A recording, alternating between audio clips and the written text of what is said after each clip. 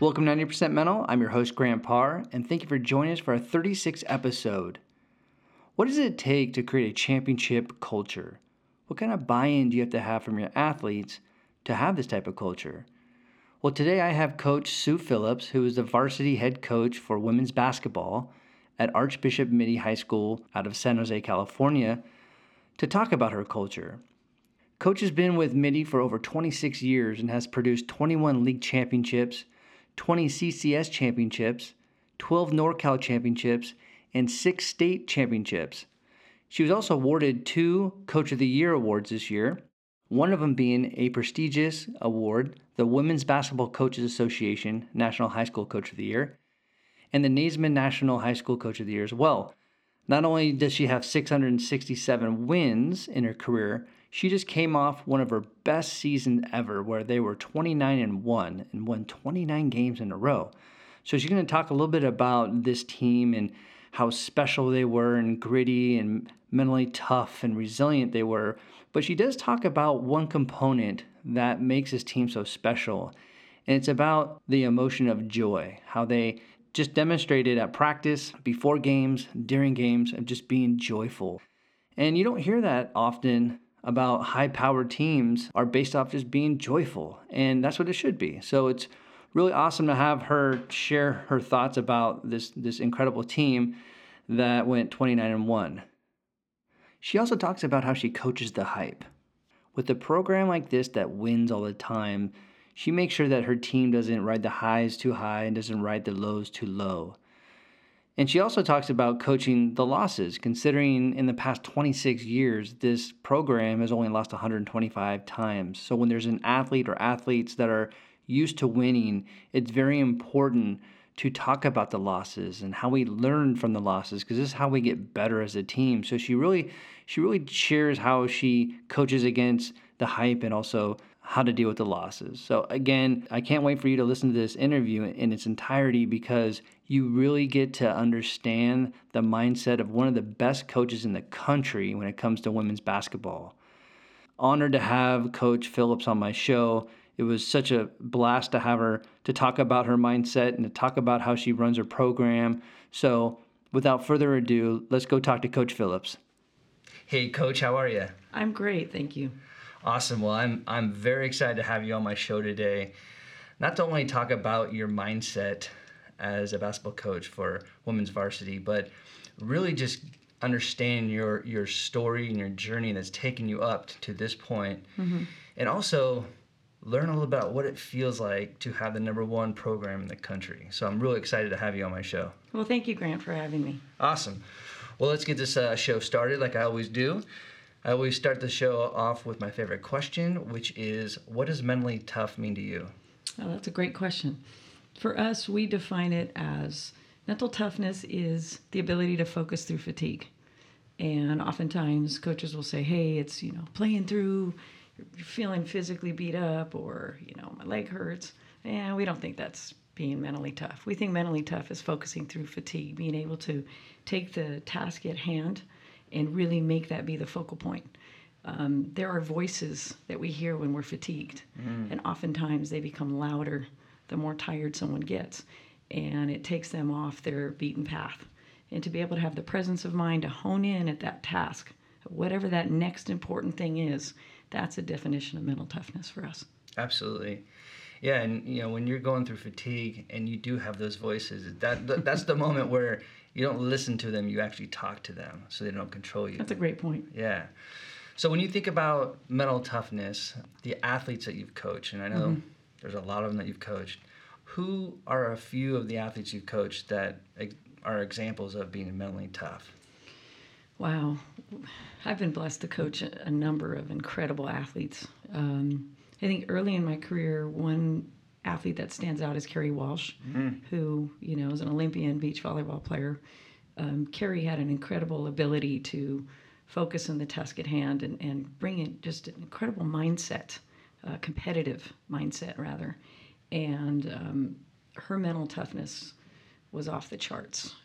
Danielle Robinson is another one that comes to mind. She's currently playing for the Minnesota Lynx in the WNBA. Awesome. Another player with an incredible motor and competitive spirit, and would be able to block out any kind of external voices or distractions and be able to hone in at the task at hand. Those are two incredibly gifted but mentally tough players. Awesome. Yeah, you can see, you can definitely see it in Carrie for sure. So when we think about, we're going to get into your mindset. So how would you describe your philosophy as a coach or your mindset as a coach?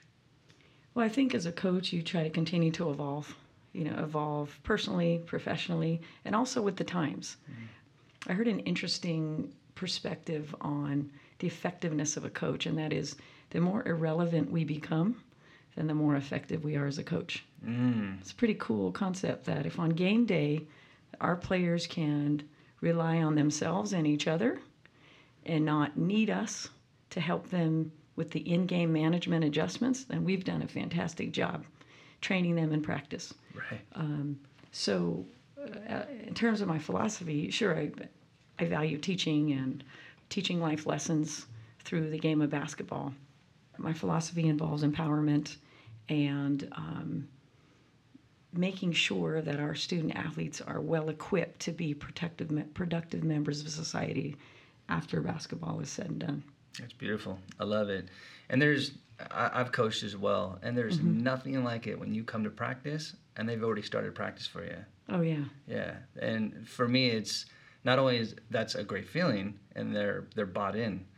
They're bought into the structure, the culture. So it's a beautiful thing when that happens. Yeah, I would say this year's team had an incredible culture in terms of their work ethic, the way they played the game, and if you could just if you didn't see anything but you listened, you would hear the laughter and the trash talking and Right. The communication on defense and offense and the teaching on the sidelines to each other. It was an amazing atmosphere amongst these group of young women. It was a sisterhood, competitive, but a healthy competitive environment. And I think that is a telling tale when you can listen, and what you hear probably speaks more to your culture than what you see. Yeah, I agree.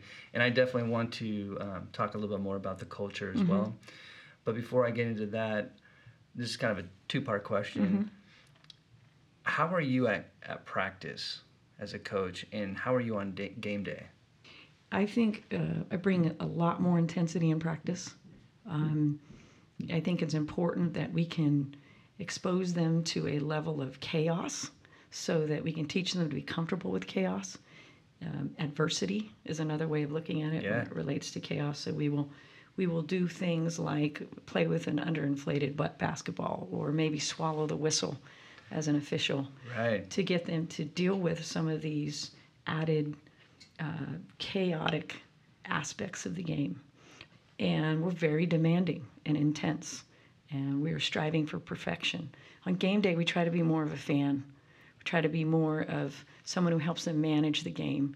You can't be uber critical on game day. There's just too much stress involved in being able to perform at their best, and their parents and friends are there. And so you really do have to switch gears with your kids. You almost need to be two different people.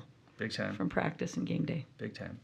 You know, it's interesting. You and I have talked before in the past, and I love it how you put situations for your players, the unexpected. You know, putting them in a position where they're developing problem-solving skills.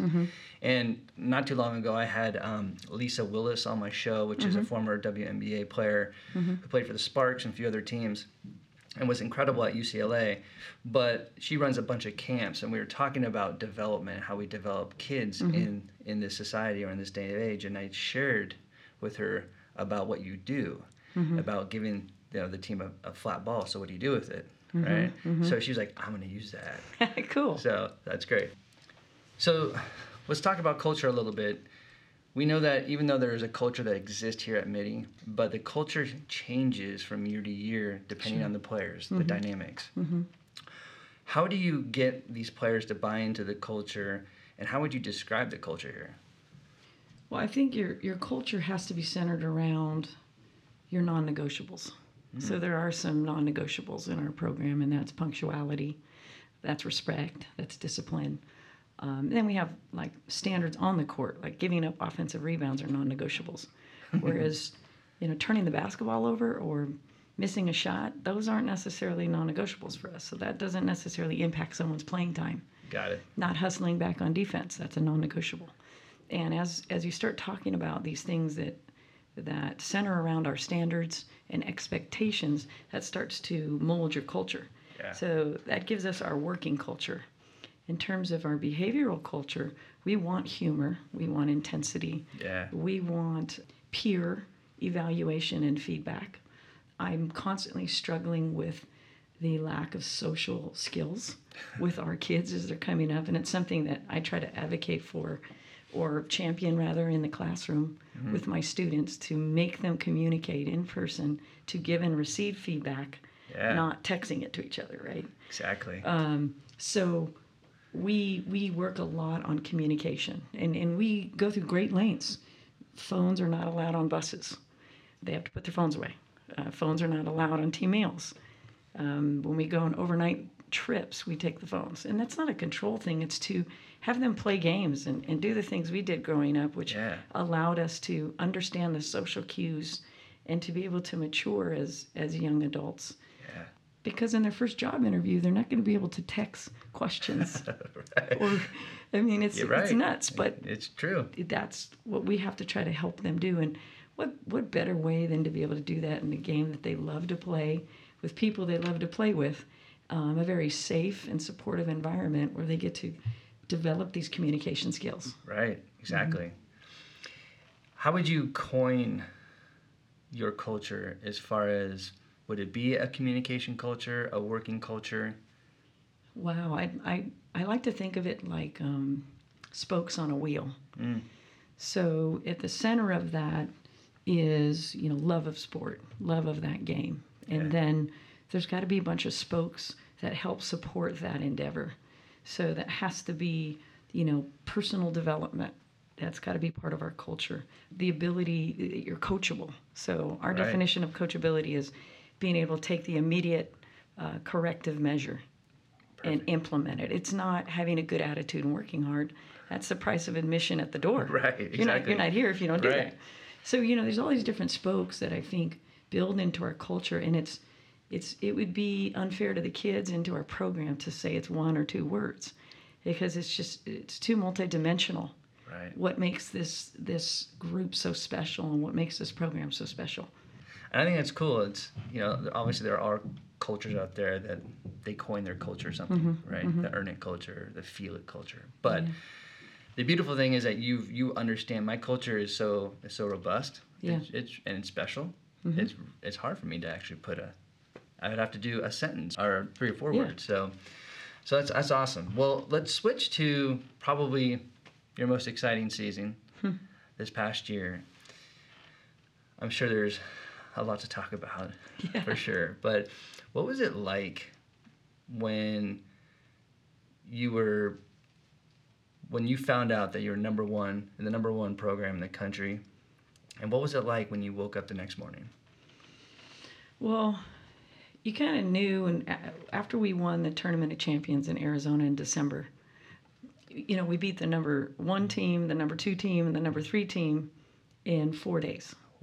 Wow. Back to back days. Yeah. Open up against Millennium, and then we play St. John's and St. Mary's and Riverdale from Tennessee. So to win that tournament, you knew, because we were ranked 4th or 5th at that time in the country. And ranking is just a projection of what people think you are in terms of how good you are. But the reality is it's the journey that matters. And what I'm most proud of is the sounds you hear in our gym. There's lots of joy and laughter. And there's also intensity and demands from each other. And ownership when someone makes a mistake. I mean, we're really seeing some amazing life lessons. And I'm proud of the development of these young women. That's awesome. Yeah, it is. So while that number 1 next to our name, and it also ended up at the end of the season, we were dubbed national champions by ESPNW and USA Today. That's an incredible accomplishment, but more affirmation of the way that we play, or the brand of basketball that we've played. But quite frankly, I'm most proud of the culture and the group of young women that we have. I love it. I love it. And what do you think makes the 2017 team and 2018, what made them so special? Well, I don't think you can ignore the level of talent. I mean, you can't be number one in the country without a certain level of talent. Right. So I think you've got talent, you've got depth. You start talking about Haley Jones, arguably the number one player in the class of 2019. Charisma Ortiz graduated going to Penn State. I mean, she was just invited, one of 35 players, to the U18 national team trials for USA Basketball. And then Haley was invited to the U17 national team trials. Wow. So you're talking about two of the top players in the country, and then you still have your handful of Division I players. Right. And that's not to minimize any of our other players. It's just for you to understand that talent is such an important piece. But not only are they talented, they're unselfish. So over half of our baskets were assisted. And the way that we could win basketball games was also with our defense. And then you take kids like Haley and Charisma who can play multiple positions, which then allows us to diversify the way that we play and who's in the game and the combinations and what positions or things they can do on the floor, spots we can put them on the floor to be effective. It was a really fun team to watch. Their brand of basketball was exciting, unselfish. We have a little bit of pizzazz, and yet we're still fundamentally sound. Right. So, there's a lot that made that team special. And if you don't mind sharing this story, because Sure. You shared this with me before, but when we talk about this past team being so special, there was a moment, and I believe it might have been, I don't know if it was in the playoffs or it was the state game, but typically teams before a big game, they're in a locker room and everyone's all quiet and everyone's all intense. Share with me that moment, what this team did. So let me rewind it a little bit. So in our last game, our senior game, our center, Nicole Blakes, had a kind of a freak ACL injury. So she tore her ACL in our final league game on blocking a shot like she does or did a gazillion times for us. And then with her athleticism was saving it, and the top of her foot grazed the floor. She tried to react to save it, and she tore her ACL. And I may say that's our first ACL in 7 years, wow. Which is a great statistic, although one is one too many. We've gone through great lengths to guard against that in terms of the ACL prevention, et cetera. So I give a shout out to Coach Nichols, who's our performance coach in the weight room and off-season conditioning. Anyhow, so Nicole, we have this injury, and obviously everyone just is so bummed for Nicole. Set aside how that impacts us as a team, more about the personal devastation for Nicole is what we were all kind of feeling. So it was a difficult week, really difficult week. And we then have our first playoff game. So I roll into the locker room, and Nicole's in there by herself, which I thought was odd. And I said, Nick, where's the team? And she's like, Coach, I don't know. And I was like, well, can you find out? So next thing I know, she knocks on the locker. And she's like, is anybody in there? I mean, I'm talking like a locker, because we're in a locker room. Yeah, big lockers. Right? Yeah, supposedly. I didn't realize it at the time. So then next thing I know, she knocks on it, and all of a sudden the kids come piling out like the Muppets. They're like crumpled up, and they're piling out and dying laughing. Right. Because they were hiding in the lockers. Right. Again, this is the nature of this group. They like to sing every pregame. When I walk in the locker room, they have their set of songs that they karaoke. Yeah. And you got to roll with it, because sometimes some teams, want to meditate. This team wanted to laugh and, cut jokes and hide in lockers and karaoke. What are you going to do? Be joyful, right? Be joyful. That's great. It is. Great. I know this is going to be a kind of a hard question, but when you think of this team, how would you describe them from are they mentally tough? Are they resilient? Are they gritty? Like, how would you categorize them? Gosh, I don't know how to describe it in one word. They were the very best at flipping a switch.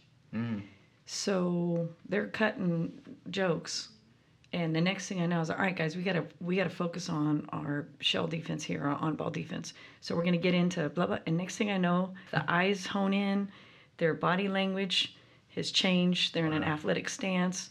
They're ready to roll. So we call it flipping a switch. Right. So this group could go from these pockets of joy to this incredible competitive intensity in a matter, like a split second. Wow. It was amazing. It was super cool.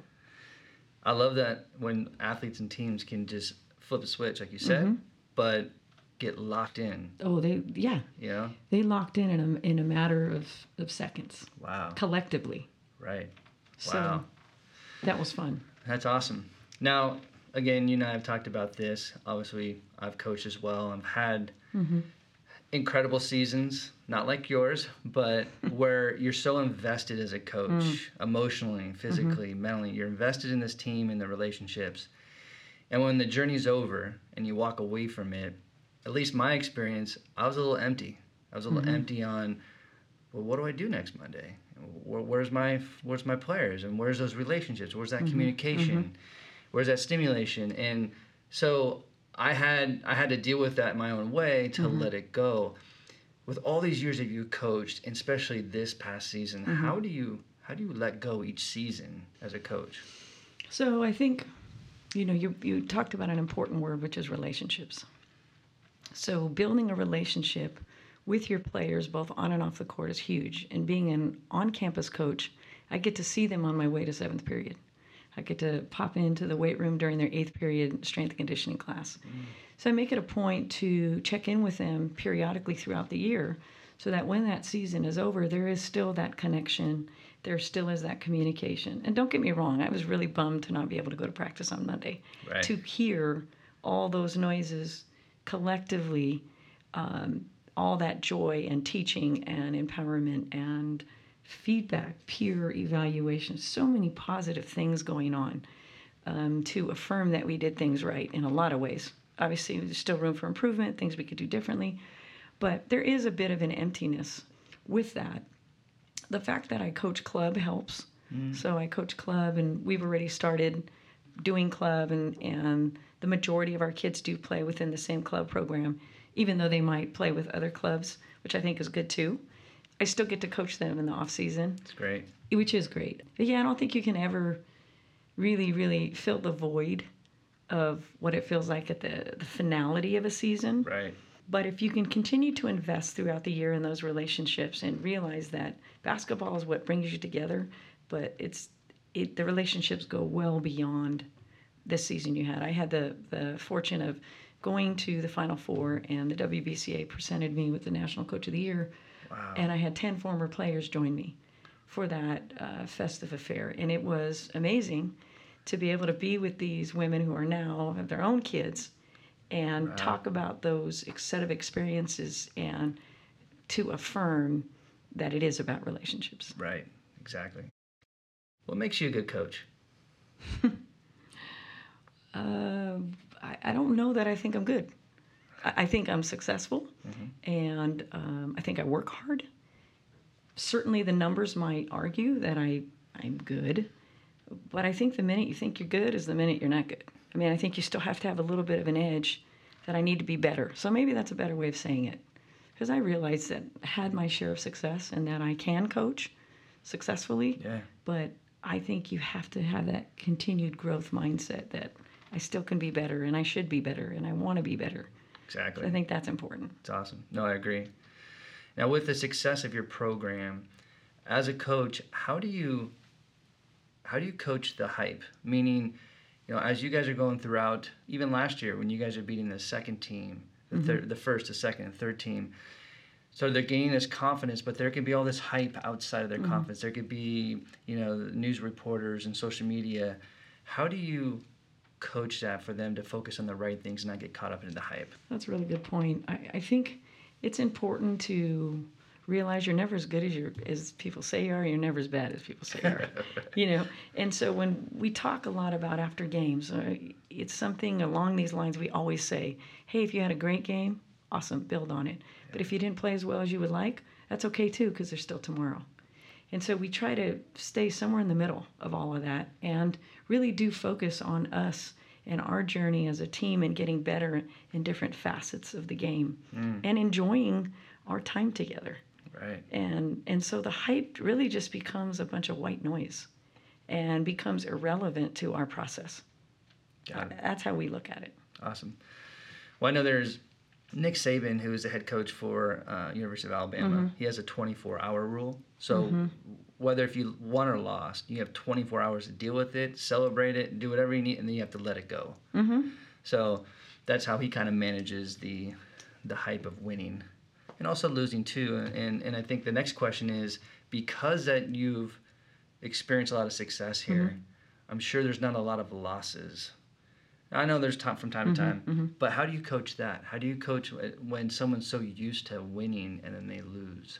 I think losing's as important as winning, because the way that people handle winning and handle losing should almost be the same. It's still a growth mindset. Right. And we have to remember that it is about the way that we approach playing the game and competing and being great teammates and bringing joy to the way that we play and honoring the game of basketball. So when you talk about all those things, winning and losing is really a byproduct of how you conduct your business. And oftentimes you can't control the scoreboard. I agree. You know, it almost just becomes a product of things that you did on the floor. And so we don't get too high or too low over the wins and the losses. Got it. Focus on the process, trust the process, and then the numbers and the wins will come. Yeah, I mean, it is easier said than done. Right. I mean, it's right. A lot of those cliches. But truly, if you can lead your team with those set of behaviors and that you really are focusing on the process and the things that you say to your team are consistent with wins and losses, then they can digest those wins and losses a little bit better as well. Got it. So you've been coaching here for 26 years. Do you ever feel the pressure to uphold the winning standard? I think pressure is an interesting word. I don't really know what that is. Meaning, I get up every day and I want to be my best. I want to be the best math teacher I can be. I want to be the best friend that I could be to a colleague. And I want to be the best coach I can be. And where the chips fall, they may. And because of our level of work ethic and the amount of talent we get and incredible coaching staff and the amount of time we put in, we are going to experience more than our share of success. But our end game is not to be national champions. That happened to be part of the process. And it was an affirmation and a tremendous reward. But that isn't necessarily our end game every day. So this pressure that you talk about, yeah, I'm just trying to be the best I can be. Awesome. That's great. Well, when we think about pressure, sometimes pressure turns into fear. Good point. And I think what's really important now in today's sporting world, there's a lot of coaches and programs, whether if they're conscious of it or not, they have this fear-based coaching approach. The stick versus the carrot. Right. You know, and so I understand in some sports, people do that. You know, and being in my role and even coaching football, like, how do I take a fearful mind and make it fearless? But what's your take on fear-based approach within coaching? Well, I think you bring up a really big point about this idea of fear or anxiety or nerves. Sometimes they kind of bleed into each other. So oftentimes before a big game, I'll ask the kids, I said, do you feel butterflies? Or are they more like pterodactyls? They kind of laugh. And I said, guys, that's a great thing. That means you care. That means you care about the outcome. But quite frankly, guys, we can't necessarily control the outcome. We can control our effort and the kinds of things we're doing on the floor. Yeah. But take those nerves and, number one, acknowledge it. And number two, run with it. You're going to have a little more adrenaline. You're going to jump a little bit higher. You're going to be a little bit faster. Yeah. And if you don't like that feeling, go really hard in pregame and get tired. That will help, minimize those physical effects. We also try to guard against this outcome-based evaluation. So, for example, if a kid is struggling with their shot, oftentimes it's mental. There's some mechanical things we can talk about, but we talk about looking at the 10 shots that they took in the game and ask themselves, not if they made them, but did they execute the shot with great fundamentals? Did they execute the shot within the flow of the offense? Was it within their wheelhouse? Yeah. You look at, were they 10 for 10 in that criteria? Then they were perfect from the floor. That's how we look at it. And I think oftentimes you can help kids with that fear of failure mentality or just the fear of the big moment by simply focusing on what we've done all along, which is the skill or the mechanics or the corrective measure. And it all feeds into each other. It does. It's in a way, it's kind of like baseball. You can go 0-4, do everything right, and go 0-4. And so what do we focus on? Are we focusing on trying to get a hit? Well, that's out of your control, because if we control getting a hit, everyone would be batting Just solid contact. Just make contact. Hitting the pitch that you want to hit. Exactly. Taking the pitcher deep in the count. There's so many good things you can talk about. Exactly. If you're 0-4, there's still some positives. Yeah, exactly. So your 600 win, what was that like? I felt really old. Well, no, I mean, you stop and go, whoa, that means I coached a lot of games. I've been doing this a long time. Wow. And, while I wake up every morning and feel old, I think sometimes when you're coaching, you lose yourself in the moment and the set of experiences. In all seriousness, I am grateful to Archbishop Mitty, to my former players, my current players, former coaches, current coaches. None of that is possible without them. Right. I mean, let's keep it real. I agree. So a lot of things just go through your head, and you take a step back, and it's kind of like, wow, I can't believe I'm here right now. Like that many years in with that amount of wins, and you become very nostalgic. You look back at those fun players to coach, those incredible seasons and losses that were the most, tough to pill to swallow, those kinds of things. Yeah. You look back at those things. What about when you achieve 700 wins or even 1,000 wins? Is that in your vision at all, or in your mindset, or is it with a walker? Are you talking about? No. Well, I don't know if it's in the near future, but yeah, I mean, I think it's funny you say those milestone numbers, but really, I just want to win our next one. Yeah. I mean, and I think that's kind of how you get to 600 is you're just worrying about winning the next one without that being the focal point of the process. But it is about, you can't look at the milestone numbers. You got to look at the process, and then one day you wake up and you're like, gosh, we've had our share of wins, and that's kind of how we approach it. Yeah, and the process that you've actually implemented in this program has produced. Yes.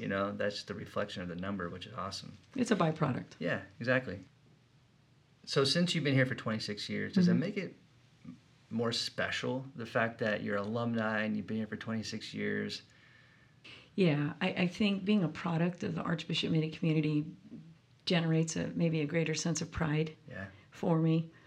The other night I was watching the Warriors play, and I was there with a former player, a current player, and then her daughters, and it was like 4 generations of Monarchs. Wow. And to be able to celebrate a game that we all love and cheer for a team we love, and it's kind of what sport's about, is bringing people together in relationships and bringing joy to our lives, and we get to be a fan. Yeah, exactly. So, yes, being an alum and a faculty member here, there's just so much pride and community, a sense of community here that helps us feel really good about what we're doing. Good. One coach that I coach with, when you were talking about having 4 generations of Monarchs together hanging out, he was telling me, he's like, when I have football players that are actually in weddings together, or someone's a best man, he's like, I've won. Like, for me, that I've created this culture, but these relationships for these kids to really love each other throughout life beyond the sport. Yeah, they talk about a sisterhood. Our gals talk about a sisterhood and being there for each other. Yeah. Not just on the basketball court, but outside in the classrooms or in life. They now have created friends that they can lean on to support each other and to go through life with. Right, exactly. Well, obviously you've had this successful career. Have you ever thought about the next level, college, Olympics? Well, I coached the national team, which was an incredible experience. Yeah, I want to talk about that. Yeah, we won a world championship and the FIBA Americas, and seeing some of these young women at that time, now they're Asia Dorr at Louisville and Katie Lou Samuelson at UConn. Those guys, Enrique Ambugale at Notre Dame, who, as you know, hit the game winner in the Final Four this year. Having those women on our team and working with them was such an incredible experience.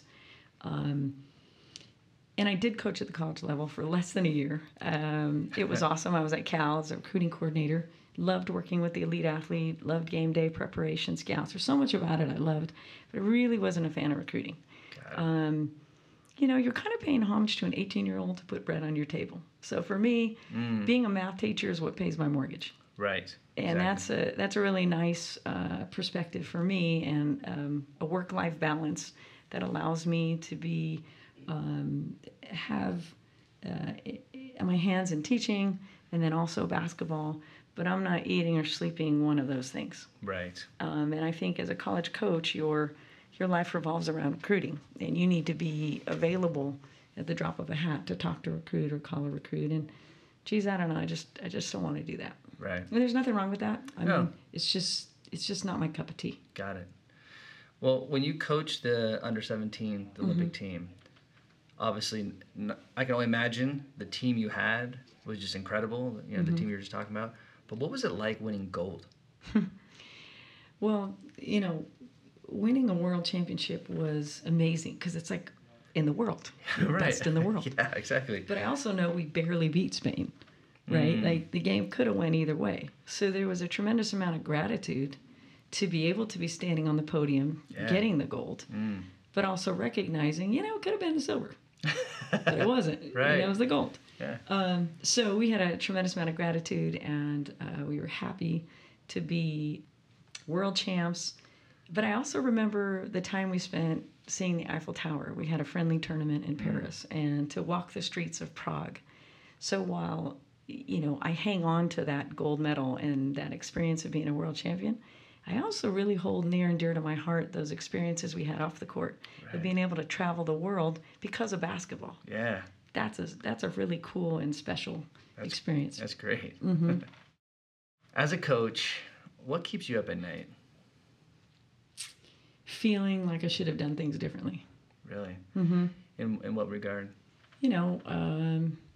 Substitution patterns.